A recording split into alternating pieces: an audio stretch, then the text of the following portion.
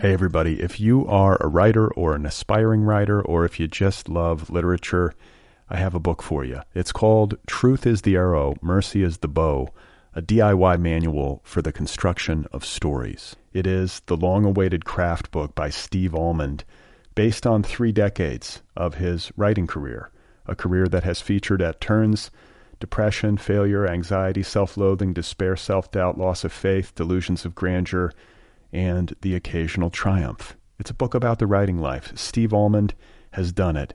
He has embraced it, the full catastrophe, and he has lived to tell about it. The Boston Globe says, quote, "This isn't just a book about writing, it's a book about honesty."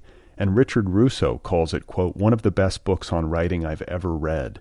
It's also the funniest by a country mile." Once again, it's called Truth is the Arrow, Mercy is the Bow, a DIY manual for the construction of stories by Steve Almond, available from Zando.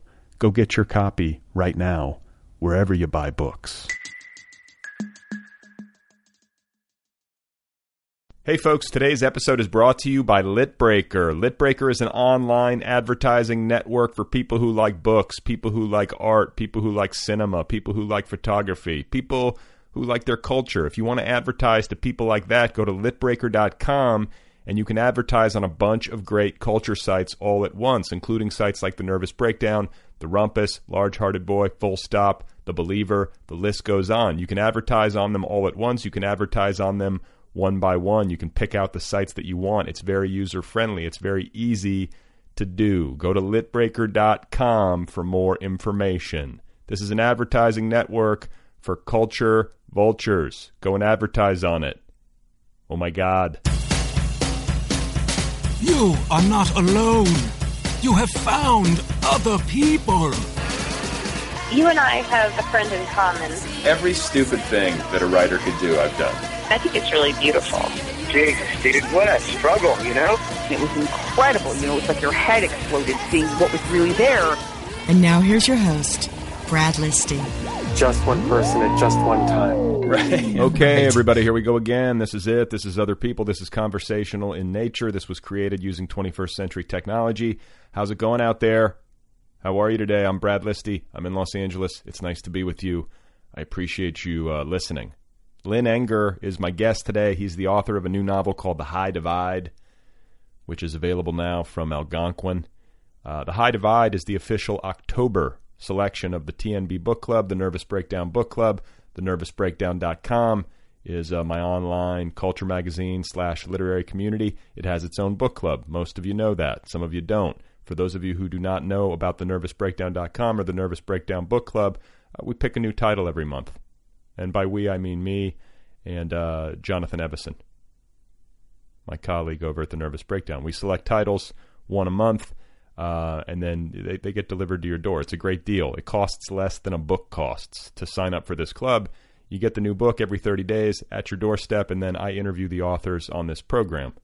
And you can hear me talk to the author at length. So if you want to find out more, go to thenervousbreakdown.com and click on Book Club in the menu bar. And speaking of like protocol-related information, just to remind people, this show is available free of charge at iTunes and Stitcher, if you're a Stitcher person. And best of all, and perhaps the easiest of all, you can get the Other People app, the free official app of this program. It's free. It's available wherever apps are available. You get it onto your device. The most recent 50 episodes of this show will then be waiting for you. You can listen to them right there. You can download them to listen to offline. And if you want to stream the full archives, you can sign up for premium right there within the Other People app. It's very cheap.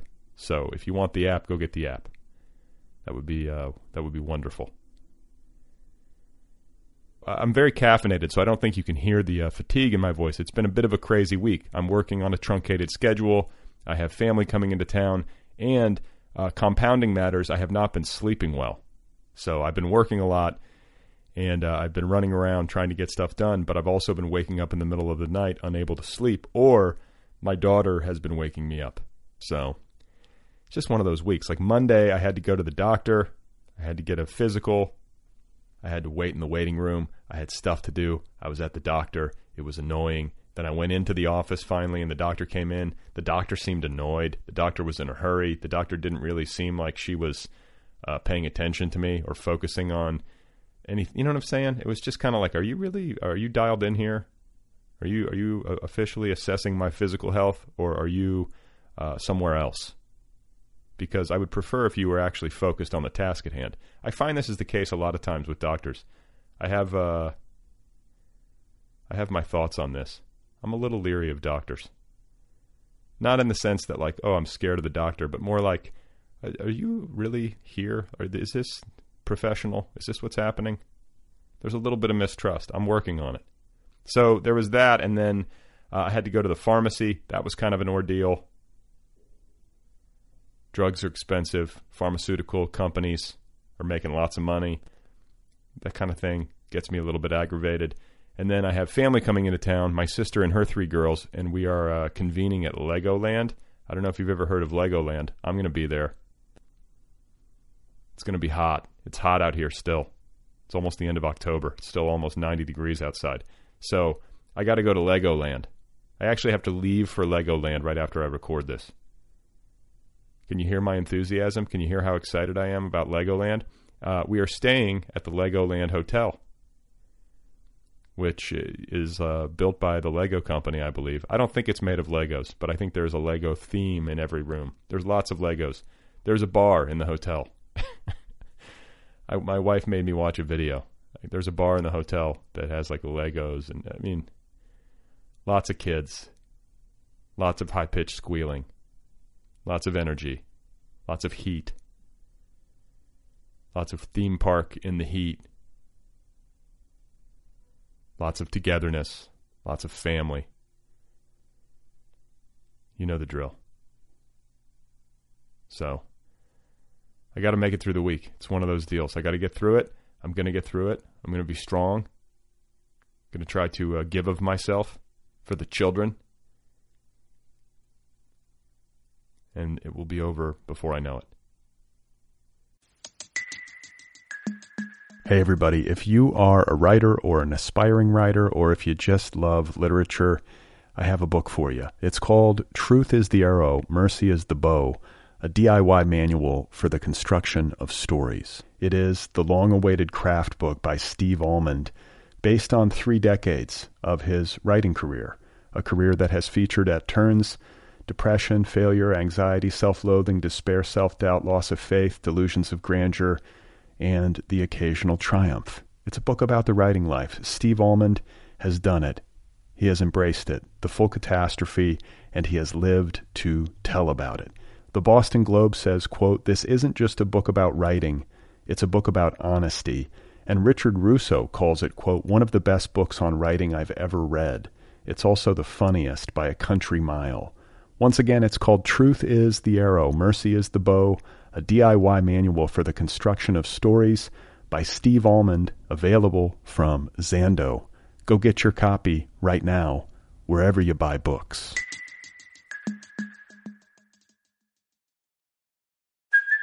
Hey, it's Kaylee Cuoco for Priceline. Ready to go to your happy place for a happy price? Well, why didn't you say so? Just download the Priceline app right now and save up to 60% on hotels. So whether it's Cousin Kevin's Kazoo Concert in Kansas City, go Kevin, or Becky's Bachelorette Bash in Bermuda, you never have to miss a trip ever again. So download the Priceline app today. Your savings are waiting. Go to your happy place for a happy price. Go to your happy price, Priceline. My guest once again is Lin Enger. His novel is called The High Divide. It's out there now from Algonquin Books. He was a joy to talk with. I'm very happy to have featured his novel in the TNB Book Club and to be giving it a bit of a push. And I hope you guys enjoy hearing from him. Here he is. This is Lin Enger, and his novel, once again, is called The High Divide. I am in Moorhead, Minnesota, which is on the far western border of the state. We're right across the Red River of the North from Fargo, North Dakota. So even though Minnesota is a land of 10,000 lakes, where I am is the Red River Valley, which is a flat valley with the richest farmland, maybe right up next to the Nile River Valley. It's all, all flat farmland. Really not a very lovely place. But that's where I'm at. I was thinking that it was. I was like, as you were talking about it, I was like, oh my God, it's like pastoral and beautiful, but no. Not really. It's pastoral, I suppose, but I wouldn't say beautiful. It's rural. Fargo-Moorhead is about the two cities and little suburbs are probably about 250,000, and it's a university town. I teach at Minnesota State University in Moorhead, and then across the river is North Dakota State University. There's a little Lutheran college in town and a couple of technical colleges. So there are a lot of college students in town, which makes it a pretty pleasant environment. At least I think so. I love college students because I teach them, and yeah. Well, I always feel like, living in a college town, it gives a city a certain energy that it would otherwise not have, and plus there's always the turnover. So it's like you get this new infusion of youth and energy every year. It doesn't run out. Exactly. It's a youth culture and a lot of culture, too, with the universities in town. There's music and there's art and there's athletics, and there's actually quite a writing community in Fargo-Moorhead. I run into people every day who are working on their books, so it's not a bad place to live if you can just withstand the brutality of the winters, which go on from about November 15th to April 15th. I mean, if you can handle that, which I'm less able to do every year. It's okay, but my wife and I try to get to Southern California for a week in March every year, and that's our salvation. In fact, next March we're going to be there all month. So I'm looking. I just booked a condo for the month of March in Palm Springs, so I'm really looking forward to that. Yeah. But no, it's not a bad place to live. My immediate surroundings are I'm sitting in my basement because I'm close to the landline plug-in, and it's an old house built in 1923, which we've recently renovated, but the basement itself is unfinished. So there are cement block walls, and it's storage, and I got a big refrigerator next to me in case I get thirsty, and nice. It's just your old-fashioned basement. Yeah. So that's where I'm sitting. Okay. So in terms of like living in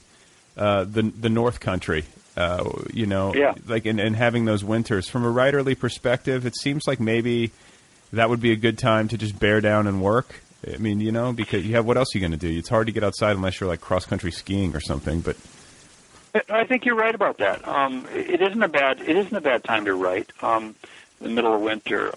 There's like you say, there's not a whole lot to do. You don't spend a lot of time outside unless you're pushing snow around. And it is a time to kind of burrow in and get the work done, which is what I tend to do in the wintertime. Of course, I'm usually teaching full time and writing, but in the winter I get work done, and I don't tend to be somebody who needs inspiration to work. So I work with my face looking at a wall rather than out a window. And if I were living out in L.A. with you, I think I'd just be out on Venice Beach all the time. I don't know that I'd ever get anything done. Yeah, well, it does sort of like mess with you because every time you look out the window, you're like, God, it's beautiful. What am I doing in here? Like I could be outside enjoying myself and hiking or something. But it's kind of the grass is always greener. I mean, you can get work. I think if somebody's wired to get work done, they can get work done anywhere. And you have an interesting process too. You write standing up, correct? I do out of necessity. It's not that I love to stand up. It's just that I for whatever reason my lower back doesn't like chairs. So if I sit for a long time, I tend to have trouble with my lower back. If I stand, walk, if I'm moving, I don't have trouble with my lower back. So you can't write a book without spending a lot of time over a notebook, over a laptop, over your computer, whatever it is you're writing on. And so the way I've solved that problem is simply to stand while I write. So for most of the book I just finished, I stood at a 4-drawer file cabinet, and that was my desk, and it was in a closet because that's where the cabinet stood. And I just stood in that closet for, well, days, months. And I got the book done.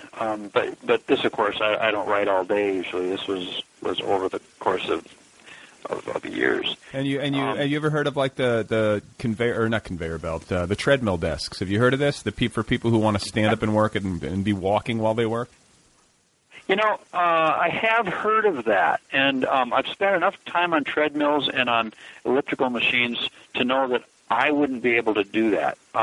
Because when I'm on a treadmill or any kind of machine meant for exercise, for whatever reason, it must be my lack of ability to compartmentalize. All I can think about is I'm exercising. This is work, and right. So I don't think I could have a creative idea or generate an interesting metaphor or even put much of a sentence together if I were walking or exercising and generating some, sweat. I wouldn't be able to do it. I know people who do it. In fact, I know people who read books that way too, but not for me. I mean, when I'm exercising, and that's where my brain is at. And so it's just a flaw in the way my brain works. I couldn't do that. Well, yeah, I mean, I think the treadmill desks, like the pace, I mean, obviously you can set it at different levels, but it's got to be really slow. If you're going to actually be focusing on, writing something of substance, I couldn't be moving at I couldn't have like my heart rate up, trying to do that. Oh, I couldn't either. Yeah. I could not do it. I don't plan on trying. Recently, I got it's a library cast-off. The university library where I teach, it just went through a big renovation, and they were giving some furniture away, and I ended up with one of those library desks that you put a dictionary on, and they're standing height. Sure. So I now have that, and that's my new desk. And so as I write and do any kind of work with my laptop, which sits there usually, that's what I use. It's really nice, and I have a little stool there in case I want to rest my feet. But mostly I just stand there. And you write by hand first draft, right? I always do with the first draft. Yeah, the first draft I have a hard time. I feel like I have a hard time accessing my fictional voice. Fictional voices that I put on when I write fiction with keyboard. I just have a hard time with that. I might write letters with a keyboard. I could write nonfiction, or if I'm writing reviews or academic papers, that's fine with the keyboard. So I don't have trouble composing that way. But when I'm writing fiction, I always use a pencil and paper, a notebook, usually a spiral-bound notebook. And that way, for one thing, it's completely portable. So I can write in bed, I can write standing up, I can write at the coffee shop, I can write when I'm traveling, I can write anywhere all the time. And so it's nice to have that portability. But more than that, it's just. I think it probably goes back to when I was young, the very very beginning of any kind of writing I did. When I identify myself with the way I form letters on the page. The study of graphology is pretty interesting. It's probably diminished in importance now, but there was a time when employers and corporations used to hire graphologists because supposedly a graphologist could look at a person's handwriting sample and tell you lots of things about that person's personality based on the cursive handwriting sample. Sure, yeah. I think there's a lot to that. I think it's probably quite accurate that one can tell a lot from handwriting. So what does your handwriting say about you? Well, I can't. I don't know. I don't know what it says. All I know is that when I'm writing a story and trying to imagine my way through a world of my own invention, and trying to get inside the minds of the people who I've created, it works so much better for me when I'm writing by hand, and the words tend to spill out. Whereas if I'm at a keyboard, it just doesn't seem to happen. Do you edit yourself? Because I think maybe I can sort of get that. There's something tactile about holding the pencil and having the paper there, and there's something also. There's something maybe more playful about it, because you mentioned childhood. When you're a kid and you pick up a pen to write a story, there's less self-editing, there's less self-criticism typically, and you have that freedom. So when you're writing these drafts early on by hand in pencil, is there a lot of erasing, or are you just going? Zero erasing, zero crossing out. I don't allow that. I just write it. And you see, if I were at a keyboard, that's a really good point you make, because if I were at a keyboard, I would be stopping, and I'd be editing, and I'd be cutting and pasting, and I'd be doing all the things I do at a keyboard, because that's what a person does with a keyboard, because it allows you to. When I'm writing with a pencil, I just write. I don't stop. I don't cross out. If what I've written is, if I don't like what I've written, I'll just continue on and try another sentence in which I say the same thing in different words. So when what I end up with is a draft that's quite raw and rough, and needs a lot of cutting, and of course needs a lot of development too in places. But it isn't something that someone else could look at and make. Well, I think they could make sense of it, but they would certainly recognize what it is, which is a tremendously raw sketch or attempt at following a story, creating a narrative trajectory. So, okay, so when you go to transcribe, once you've got your first draft in pencil and then you go to your keyboard to get it onto your computer, do you fix? Or do you fix as you're transcribing, or do you type out all of the mess, get the entire document transcribed, and then start to edit?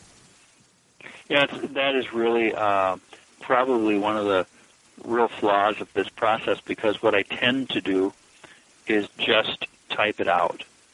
And I'm not saying I don't fix anything, but I generally don't fix much. I tend to just type it out. In fact, this last time I did it with this book, I was really tempted to buy some voice recognition software and just speak it and speak it into my laptop.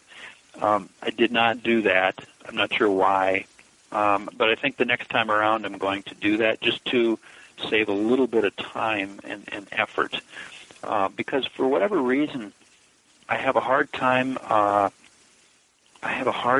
Revising when I'm going from handwriting to the laptop.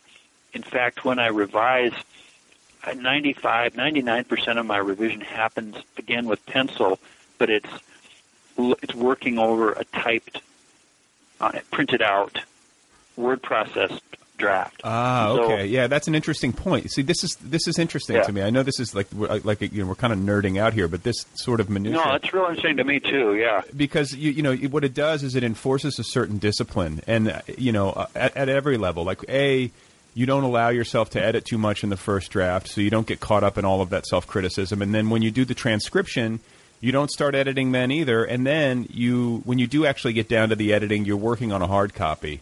So you can't sit there and kind of compulsively noodle with the thing and possibly wreck it, which I think happens a lot. No. I think the quality... Yeah, I don't do that. Yeah, okay. Well, that seems wise. Well, it works for me, I mean, and I'm sure that everybody's different, but it works for me that way. One of the other reason that I do it this way is that I've found that when I try to edit on the screen, there's so much I miss, and ultimately when I'm you get into the third draft, say, and you start doing it all out loud. I read it out loud so that I can hear out sounds, and if I've tried to edit on the screen, the rhythms are all off, and I can't read it out loud and feel good about what I hear. I have to have the hard copy and work it over with a pencil, and do all my little changes with a pencil, and then of course type them in.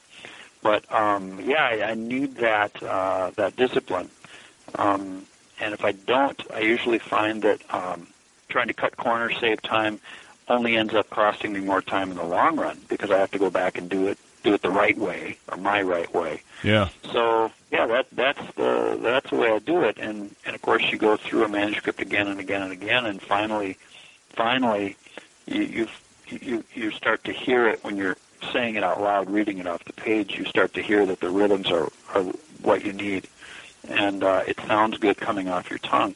If it doesn't sound good coming off your tongue, it's nothing. And Flaubert, the French novelist, used to.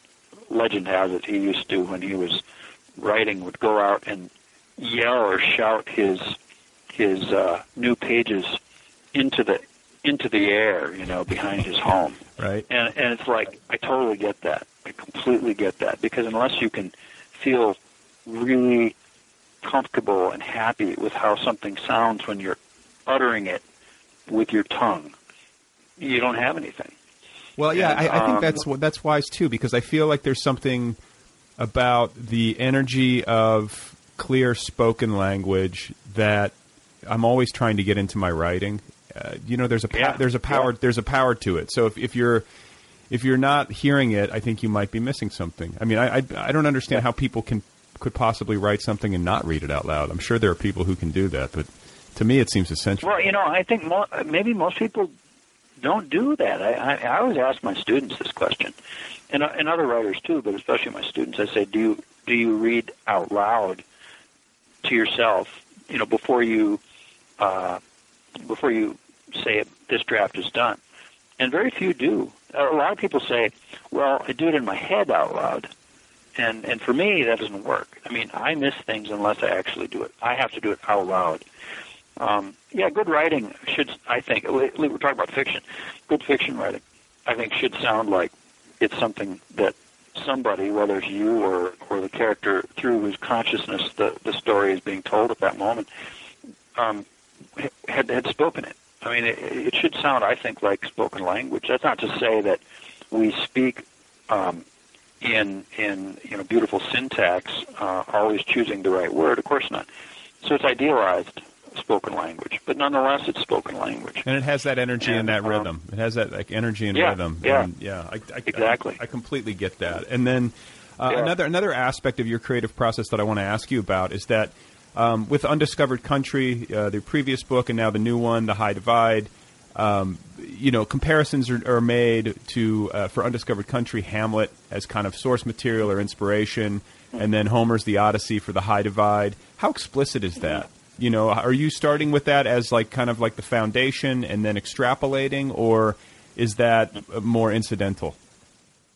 Yeah, very different for the two books. In the case of Undiscovered Country, I was mining the Hamlet, the Hamlet story. I wanted to create. I wanted to put into play the basic premise of the Hamlet story, but I wanted to do it in a place and time that was familiar to me and see how things went. And so it was a reimagination of Hamlet, at least insofar as the first, say, setup goes, up to page 100 or so. And then after that, it was like, okay, let the chips fall. I didn't make an attempt to channel Hamlet beyond the initial setup of the story, but I did definitely channel it. With the last one, The High Divide, I made absolutely no attempt, as I wrote the first draft, second, third, fourth, I wasn't even thinking about the Odyssey. The only thing I was aware of is that I had chosen a name, Ulysses. Right. And so I was aware of the fact that people would think Odyssey, but I didn't even choose Ulysses thinking of Ulysses. I was thinking, what's a good name for a guy who fought in the Civil War and whose story is spinning out here in 1886, 21 years later. And I thought, well, Ulysses. I was thinking Ulysses S. Grant. Sure. Now, once the story was well underway, I was certainly aware of the fact that people might make some comparisons. I knew that would happen. But I wasn't doing it. I wasn't trying to make it happen. Once the story was done and people started to read it, I was not surprised that those connections would be made. But they weren't consciously they weren't consciously put into play by me.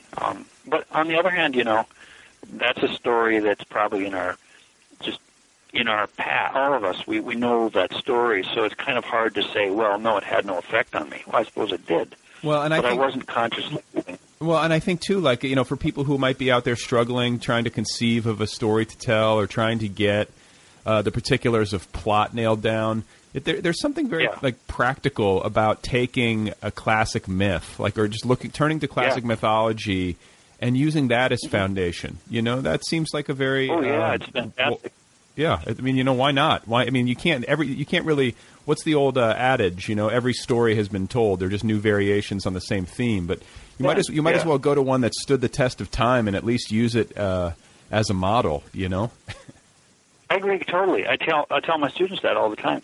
I mean, if you're having trouble with invention in terms of plot or story, just pick a story you love from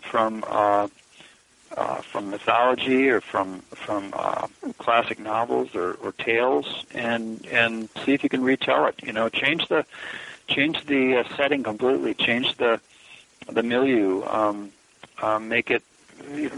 Put it on in space, but retell that story. So I tell my students the same thing. It's really hard to avoid not retelling the same old stories because, like you say, you can only. What did John Gardner say? He said there's only two stories. A man goes on a journey. It's the first one. The second one is a stranger comes to town. And I guess that's as good a definition of the possibilities as any. Well, yeah, you're in the high divide is certainly a man goes on a journey. It fits the mold. It fits the mold. Yeah, exactly. So, no, I get kind of a kick out of the fact that people, made a lot of bones out of the Odyssey here because I wasn't even aware of it. But then I was aware of it because by the time you revise something many times, then you can't help but be aware of those various elements that have bubbled to the surface, even if you haven't consciously made it happen. Yeah. Well, no, it's funny. It's funny how people will perceive a book, whether they're reviewing the book or they're just readers or they're Amazon reviewers or whatever it is. But it calls to mind. I remember David Foster Wallace in an interview talking about The Broom of the System, his first novel, and how everyone was like, this is Pynchon, and he's like, I hadn't even read Pynchon at that point. Exactly. Yeah. So I think that who was it? Who was the what's his name? I can't think of his name. Who wrote the? I'm just gapping out. Joseph Conrad. Hero with 1,000 Faces, who wrote that book. Oh, yeah. I know exactly what you're talking about. And now I'm blanking, too. It's contagious. Joseph something. But anyway, he did a lot of research into mythology around the world, and he found all these similarities. And I kind of think Jung talked about it, too. And I think that we do share this kind of Jung called it the collective unconscious, and I'm no expert on Jung, and I won't go there, but I do think that we share these we share these universal narratives. Sure. And the deeper we penetrate into our own consciousness, the more we find the universal. So I always tell my students, don't try to be universal. Try to tell the story that has forced you to dig deepest into your own consciousness, and that's where you'll find the universal. Yeah, I totally believe that. I do, too. I think that one of the quickest ways to get yourself into a state of creative paralysis is to start from the premise that you need to say something with universal appeal. As soon as you give yourself that task, you're just going to be like, oh, shit, what do I say? Yeah, you're lost. Yes. You are lost. Yes. Well, what you do then is you end up in platitude country, cliche country. In terms of narrative, it doesn't work. You can't do that. You can't set out to try to be universal. You try to be as much you as you can be. And then I think you will find what's universal. It's Joseph Campbell, by the way. It just came back. Thank you. Yes. Thank you. Joseph Campbell, Hero with 1,000 Faces. So I want to ask you about the universal versus the personal, because I think You write in The High Divide. I think it's fair to classify it as historical fiction. Required a lot of research. Required a lot of invention. I know that there are personal launching points, for the story, and there are ways in which your own personal narrative and your genealogy weave themselves in. But this is not an example of a novel that, in a really explicit way, works personally. You are doing a lot of imaginative work here in the way that, like, someone writing a Bill Dungsroman might not. So, I'm interested to know, like, where you start with a book like this, because it does require a lot of research, and you do have a certain responsibility to get the details right, and you have, you have limited material with which to work, because 1886, you don't have a ton of YouTube videos from to go mine. So how did that part of it go? Right. Well, I suppose the book first started with my fascination with a historical event that I stumbled across for the first time in about 1995, and not to go over ground that I've covered many times already, but the story that launched me into this book was the story about William Hornaday, who was the curator and taxidermist at the Smithsonian in 1886, who needed good specimens, meaning good stuffed specimens of the American bison, which he did not have. And he also knew, because he was a conservationist, that the American bison was all but extinct in the North American continent. And so he set out on an expedition funded by the War Department to hunt and kill a bison so that he could then ship their bones and their hides back to Washington, D.C. and recreate this panorama for the Smithsonian, which did stand on display, panorama of the American bison, which stood on display until 1957. But I was just fascinated with the idea of this Eastern museum curator going out west in 1886 and shooting all but extinct animals. Yeah. I thought, wow, that's just such an incredible story. And so I knew I wanted to write that story, but the more I read about it, the more I knew that I wasn't very interested in telling it from the perspective of Hornaday himself. For one thing, very little.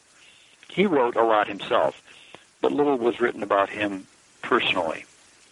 And what I did learn about him as I read didn't make me want to inhabit his consciousness for 300 or 400 pages. It was just what was it that made you not want he was very much, I mean, everything I read, he was all about conservationism, and he did a lot of good work. He was a friend of Teddy Roosevelt's, but on the other hand, he was completely without any concern or compassion for the American Indian, for instance. Yeah.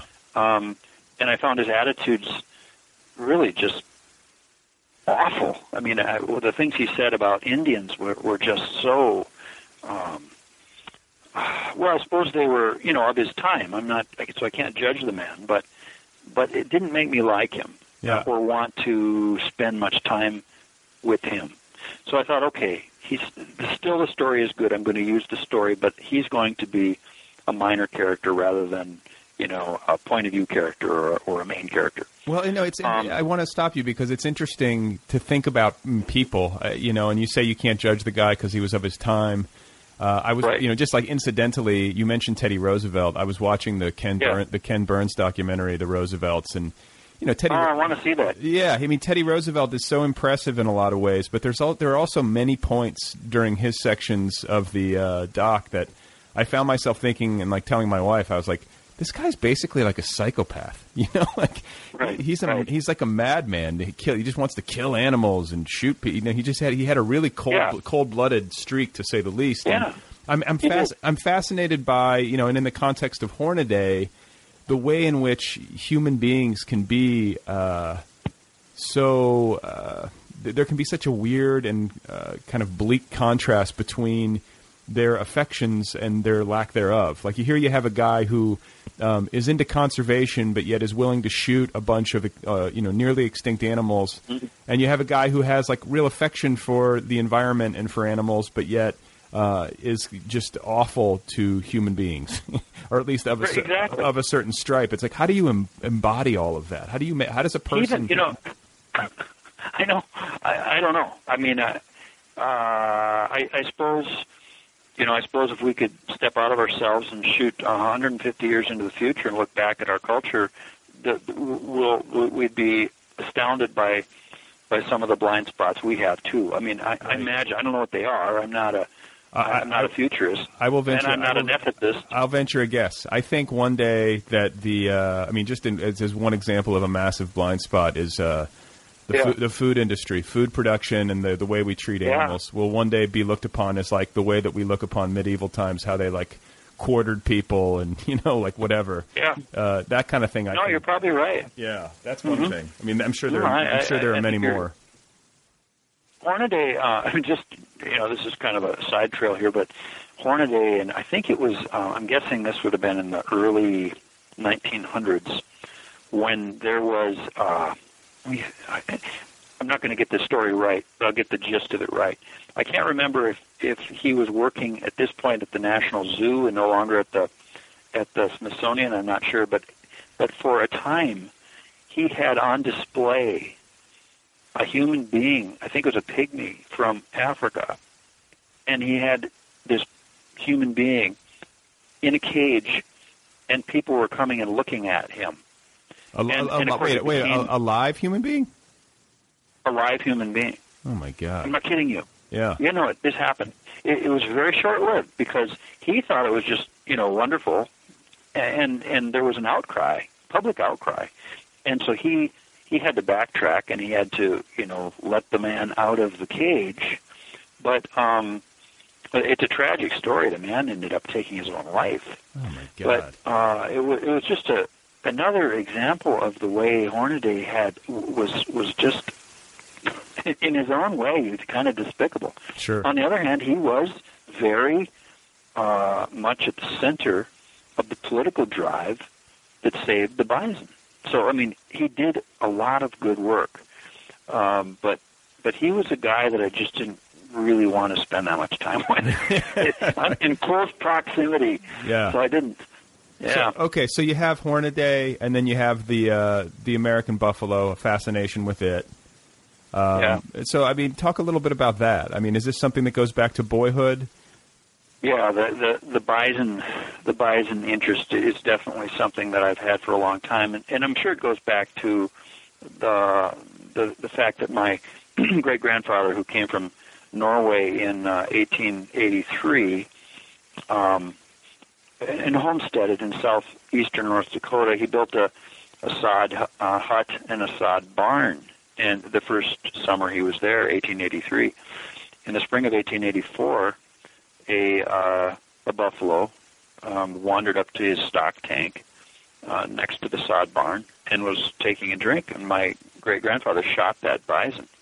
Now, I don't know how aware my great-grandfather was as a new immigrant of what the bison meant to that part of the world. I don't know if there were still a lot of bison bones, bleached bones, out on the prairie that he was homesteading. He probably thought that's what happened. Who knows? He probably thought it was dangerous. He's like, got to kill this big thing. I don't know. I'd love to be able to talk to him, but and maybe he thought meat. Maybe he just thought I need meat.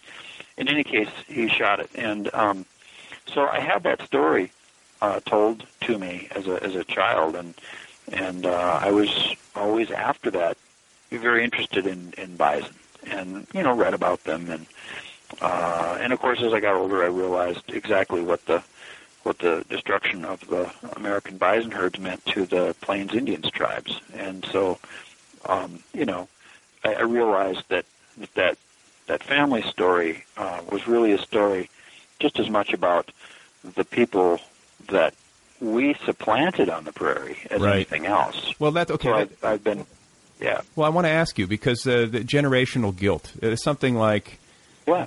I think we can grapple with, depending on what our personal family history is. But my family comes from the American South. The racial stuff, going back generations. That's something that really I feel. I feel guilt for things that my ancestors did and believed. And I'm wondering, is this the writing of The High Divide? Is this an attempt to grapple with that kind of thing?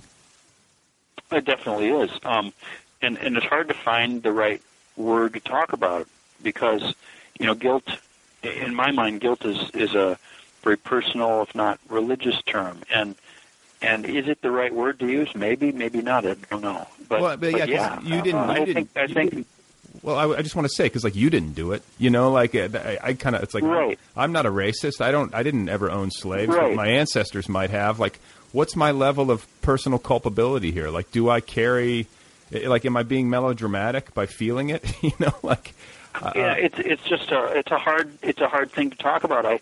I don't know. I mean, I don't have an answer for you. I know that there's a kind of collective regret that it weighs on my shoulders, and I think that I have benefited from the loss that another people has experienced, and I know that even into the present time, American Indians, Native Americans have been ignored and often mistreated, and I think just completely ignored. I mean, how many people even pay any attention to the fact that they were, herded onto these reservations in many cases, which were plots of land that nobody else wanted, and expected then to grow their own food in this dusty soil that couldn't grow food. They starved.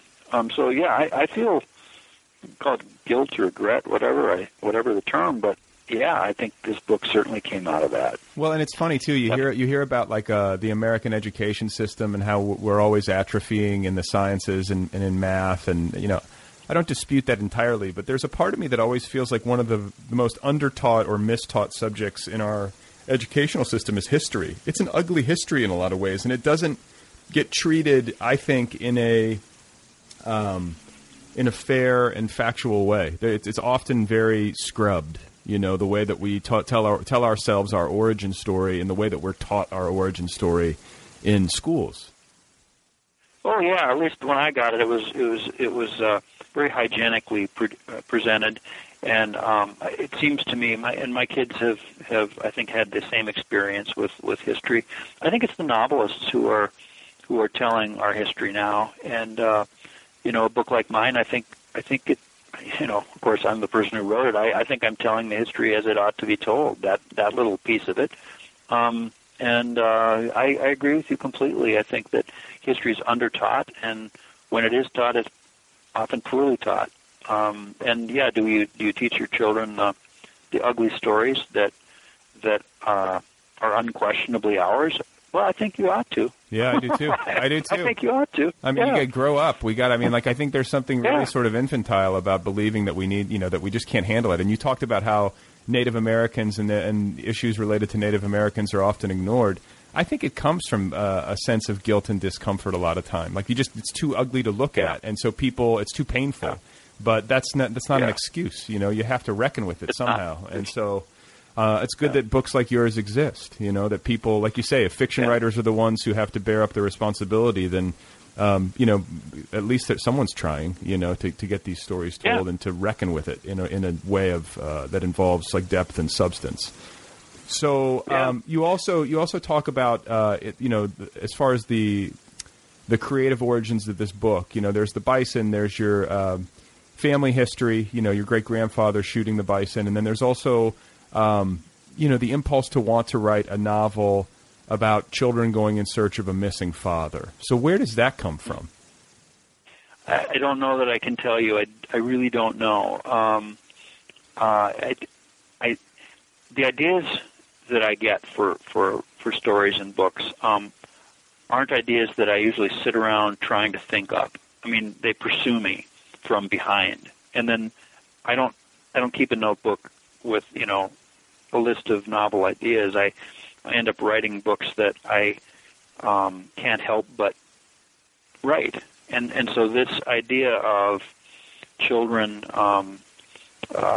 needing to go in search of a parent who's gone missing, that idea has been in my head for some years. And maybe in 10 years or 15, you could ask me, and I could tell you what it is in my own autobiography that resulted in this obsession.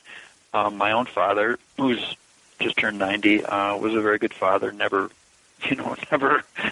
gave me any reason to question that he would always be available to me. So it's not out of my own experience. Do you have kids? I do have two kids. They're 25 and 23, and it could be just this fear of in some way not being adequate as a parent. Maybe that's it. I suppose all parents have that fear. Yeah. But I can't tell you where that came from. But I know that it was a story that I wanted to tell. And when I originally thought of it as a novel idea, I thought it would be a contemporary novel. And I'd spent some time thinking, just before I started this book, I'd spent some time thinking about, okay, what would take this parent away? And why would this parent have wandered away? Because I was going to tell from the point of view of the kids searching him out. And I started, coming up with some ideas. I don't remember what those ideas were. But then at one point I thought, hey, I also love this buffalo story and Hornaday. Can I combine these two? Make it a historical novel? And at that point, it all just fell into place. And I was able to come up with a plot line in very little time. Do you outline? But what I do is I don't know if you call it an outline. I come up with a kind of general narrative movement or arc, and I like to know what that ending is going to be before I start. But I don't know everything that's going to happen between beginning and end. I don't know what kinds of relationships will develop and what the histories of the characters are. But I know how it begins and I know how it ends. And then and I try to, yeah. Oh, I was going to say, and then what about, like, with a historical novel, you're obviously doing a good bit of research. So, I think the thing that plagues people who work in that particular vein a lot of times is knowing when to make the jump from, like, the research phase to the creative phase, because it can be easy to just, like, keep researching, Yeah. So how do you know? When did you make the jump? I didn't spend. I did a lot of research, but I didn't really spend a lot of time researching before I started.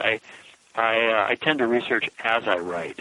So I was doing a lot of reading. I read a lot of books, read a lot of articles. I did a lot of Googling. And, of course, some of these books and articles I'd read before just because I was interested in these subjects anyway. But you're right. You can spend a lot of time researching and trying to convince yourself, no, I don't know enough yet to write this book. And there was that point for me where I had to say, okay, I have to just write. I can't worry about the research anymore. I have to write it because I'm never going to know as much as I need to. Because, of course, we never do. If somebody from 1886 were able to reappear now, who'd lived in those places at that time, read the book, they'd say, well, you got this wrong and that wrong and the other thing wrong. And maybe some historians will, too. You can't worry about that. You have to do the best you can. You have to create, to the best of your ability, a lifelike world for the reader to enter. And, of course, that world is made up of all kinds of details. But you can't overburden the reader either. You don't want them to feel as they're reading as if you're delivering to them some kind of history lesson. I don't want them to feel clobbered by the research either. Right. So yeah, there was a point where I just had to say, okay, enough. I'm gonna write the draft. When I'm done with the draft, then as I revise again and again, I'll be checking. I'll be doing continuing my research and checking on my facts and trying to get it all right. I didn't put off the writing too long. I came to that agreement with myself fairly early on. You seem like a very practical, pragmatic, even-keeled writer. You don't seem like somebody who gets too emotional about it. I don't really, and I think, I do and I don't. I think what's hard for me is going back and forth between my life and the world I go into when I'm writing the novel, those two realities. And I have an easier time going into the novel than I have coming out of it. What's hard is actually to come out of the book and then deal with the realities of life, teaching, family, mowing the lawn, all that stuff. That is hard for me. I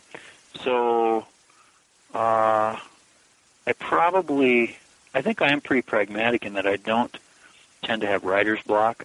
I can move into those worlds I'm making up and live pretty happily. If I have a problem, it's coming back out and trying to be a reasonably decent human being in my real life. I think that's the hardest part. You're like, hey, when I'm in my closet standing up over this filing cabinet, you got it figured out. It's the rest of life. I guess it's where I want to be. Right? Yeah, right. Yeah. Terrible. That's terrible. No, but I get it. And so, your book deals with 19th century America. It's a time that I can romanticize really easily in my head. It's like, obviously there was a lot of dark stuff going on, but from an ecological standpoint, plenty was spoiled and was in the process of being spoiled, but not nearly as much as we seem to be dealing with today. And then you see movies or you read books about the old frontier in a time when the land was the western part of the country was pretty wide open. It can be easy to think, oh God, that would have been amazing. When you go through the process of researching and writing a book that takes place on the American frontier up in the North Country, do you lose any kind of romantic notion of what it was like back then, or do you still have a little bit of it? Because I know it was hard living. It was hard living. No question about that. Do I romanticize it? I think I probably do. But not the people. I mean, I think the people... I don't think it's ever accurate to romanticize people or an era, right? But I think what I romanticize is the wilderness, the landscape, the untouched beauty. It wasn't untouched, of course, and that's what I'm writing about. But compared to now, it was untouched, and I think that's what I romanticize, and I think that's often what writers of the West romanticize. It's hard, for instance, to write a novel about the West without getting caught up in rapturous descriptions of nature and the sky and weather.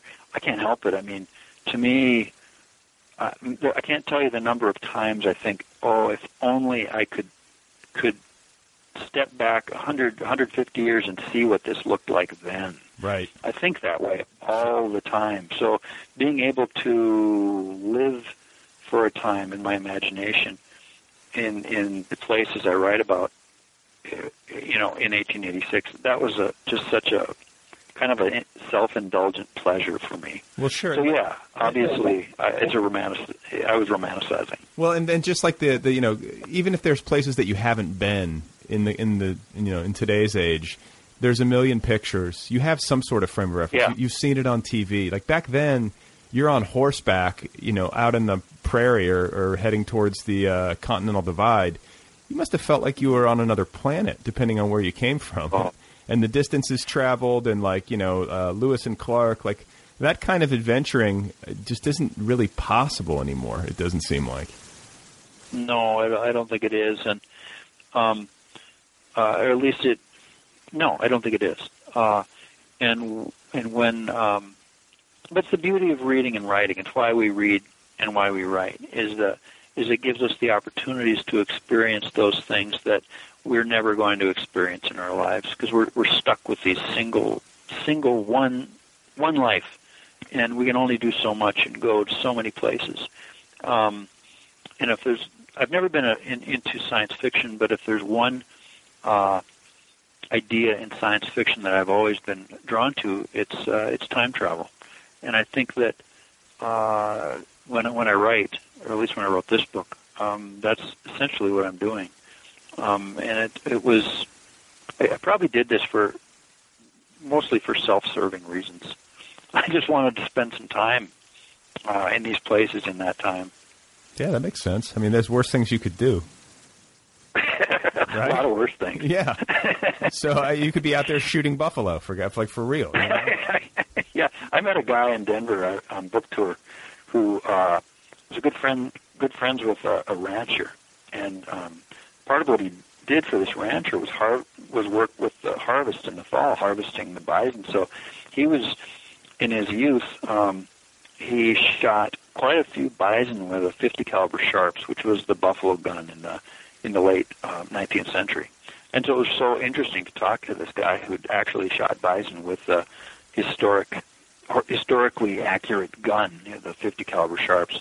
Why did he But why did he use that gun? Like, why not get like a more? Well, it's a perfect gun. I mean, it's a very, very heavy gun, so that you can shoot it many times without getting a lot of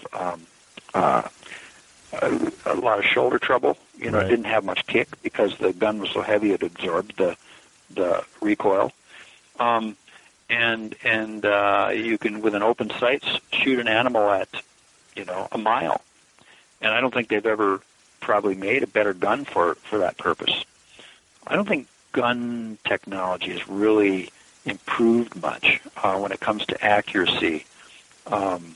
Maybe it's improved a lot in terms of, like they make guns that shoot a whole lot of shots in a minute, that kind of thing. But that's not what you're doing when you're hunting bison. You're not going to use an Uzi to hunt bison. You're not going to use an Uzi or an AK-47 probably.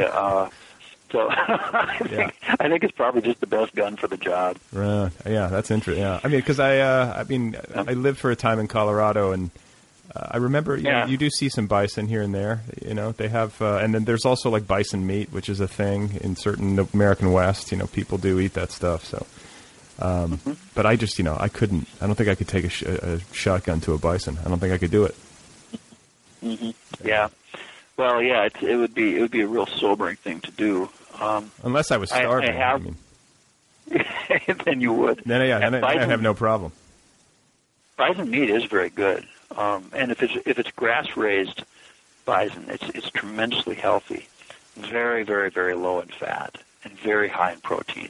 Much healthier than eating, say, Angus beef or really any kind of pork or beef. So, when you look at where you are, you went to the Iowa Writers Workshop, you grew up, writing. I guess it sounded like when you mentioned it earlier, writing by hand. You always had that impulse going back a long way. Is this what you thought you would wind up doing, writing novels of a historical bent, or is this a surprise to you in any way? It's not a surprise. I think, if anything, the surprise is it's taken me so long to do it. Just the responsibilities of being an adult in our culture took me away from writing as a primary activity for many years. And I've always been writing, but it seems like it's taken me a long time to get to the point where I'm publishing what I write. But yeah, this is what I wanted to do. It's not so much that I just wanted to write historical novels. I don't know that in the future, most of what I write will be historical in nature. The book I'm writing right now is set in the 70s. I guess is that historical? I'm not quite sure. It's getting there. But it's getting close. Getting close. Yeah. But yeah, this is what I wanted to do. I love writing. I really do. It's. I know there are writers who say they love to have written. There's no satisfaction that competes with writing well, and I agree with that. But I love the process itself. I enjoy it tremendously, and so this is what I what I really had hoped to do is write novels. Well, you're doing it. And then, have you ever been back to Norway? Like, just out of curiosity, have you ever gone back and seen the land from which you hail? I love Norway. I've been there twice. I'm going again next summer, and I've been to the old Enger place, and I've been really in almost every part of Norway, the far north, and of course the cities and the beautiful western coast. And I love that country, and I hope to go there many more times. Do you have family back there? Yeah. Not family that I'm in contact with, no. I did, the first time I was there, I did meet a very elderly, how is she related to me? I can't really tell you how she was related, but she was an elderly relative, and she has passed away since then. But I suppose I could pursue that. I haven't done that. Yeah, but I do like that country. Do you feel a sense of? I guess you naturally do. Do you feel like a sense when you're back there of connection? I guess you would. I certainly do. I feel comfortable there. I could live there happily. When I was there, and I don't speak Norwegian, but people would come up to me and ask me. Americans would come up and ask me directions, as if I was a native Norwegian. I think I just fit in there, and so I felt like I could stay. Yeah. Well, Minnesota. And I've been Minnesota and Wisconsin, like that part of the country, the Dakotas. There's a lot of Scandinavian immigrants. I mean, that's. Yeah. So, I mean, I grew up around those people. I grew up in Milwaukee, so I remember there was lots of Germanic and then lots of Scandinavians. And my wife is from Minneapolis, so I know Sure. I know that neck of the woods. It's good people, you know. It is. I think it is. Yeah. L.A. I mean, gosh, aren't half the people in L.A. Minnesotans fleeing the weather? Palm Springs in the winter. That's a big thing. My in-laws my in-laws are always planning their month in California, Southern California, for the winter because it's just it's too brutal, especially as you get older or whatever. They've had enough of it, but there's goods and bads. The weather's always nice out here, but there's something to be said about the people and the culture up there. I go over it and over it in my head. This is an ongoing thing with me, but it's certainly. Well, if it were up to my wife, we would be there, and we probably will. We probably will be. All right. We love California. Well, maybe we'll cross paths at some point then, But it's been. I hope we do. It's been such a pleasure talking with you. It's been a great pleasure as well to feature The High Divide in the TNB Book Club. I'm glad we got a chance to shine a light on it. And I just congratulate you on its publication and wish you well with whatever's next. Thanks so much, Brad. It's just been a delight visiting with you. Okay, folks, there it is. That's it. That is the program. That is Lin Enger. His novel is called The High Divide. It's out there now from Algonquin Books, one of our nation's finest publishers. You can find Lin online. His website is lin-enger.com. He's also available to you on the Twitter, where his handle is @LinJohnEnger, LinJohNenger, @LinJohnEnger. Go get his book, The High Divide. Pick up a copy. Carry it around with you in public. Thank you to Kill Rock Stars for all the great music. As always, be sure to check out killrockstars.com. And hey, the TNB Book Club, what a great idea that is. Go sign up for it over at thenervousbreakdown.com. Just click on Book Club in the menu bar. It's $9.99 a month. That's less than a paperback, folks. You get a new book delivered to your door every 30 days. It's a great way to support this program. It's a great way to support TNB. It's a great way to support literary culture in general. The authors involved, the publishers involved. It's a good deal. So go do that. And then you can listen to me talk to the authors of book club titles on this program. And it's a really enriching, wholesome experience for everyone. Don't forget about the Other People app. Go get that. It's free, available wherever apps are available. Sign up for premium if you want to stream the full archives. If you want to email me, the address is letters@otherppl.com. You can reach out to me that way. Or tweet at me, @otherppl. Or @BradListy. I'm out there. I'm online. I have a web presence. I'm building a platform. I'm going to Legoland. Oh, I'm going to Legoland. There really is a bar in the Legoland Hotel. Should I get shit-faced in the Legoland Hotel bar? I might do that. I might cause a ruckus. I might make a scene. I'm very tired, folks. But in a slap, it's manifesting right now as slap happy. I'm sure by the time, tomorrow rolls around and I'm standing in the midday sun, my daughter is sobbing. My nieces, it's just 4 little girls sobbing. It's all girls. And me and my sister at the Legoland Hotel. I think that by then, I might not be as slap happy. Or perhaps I'll be more slap happy.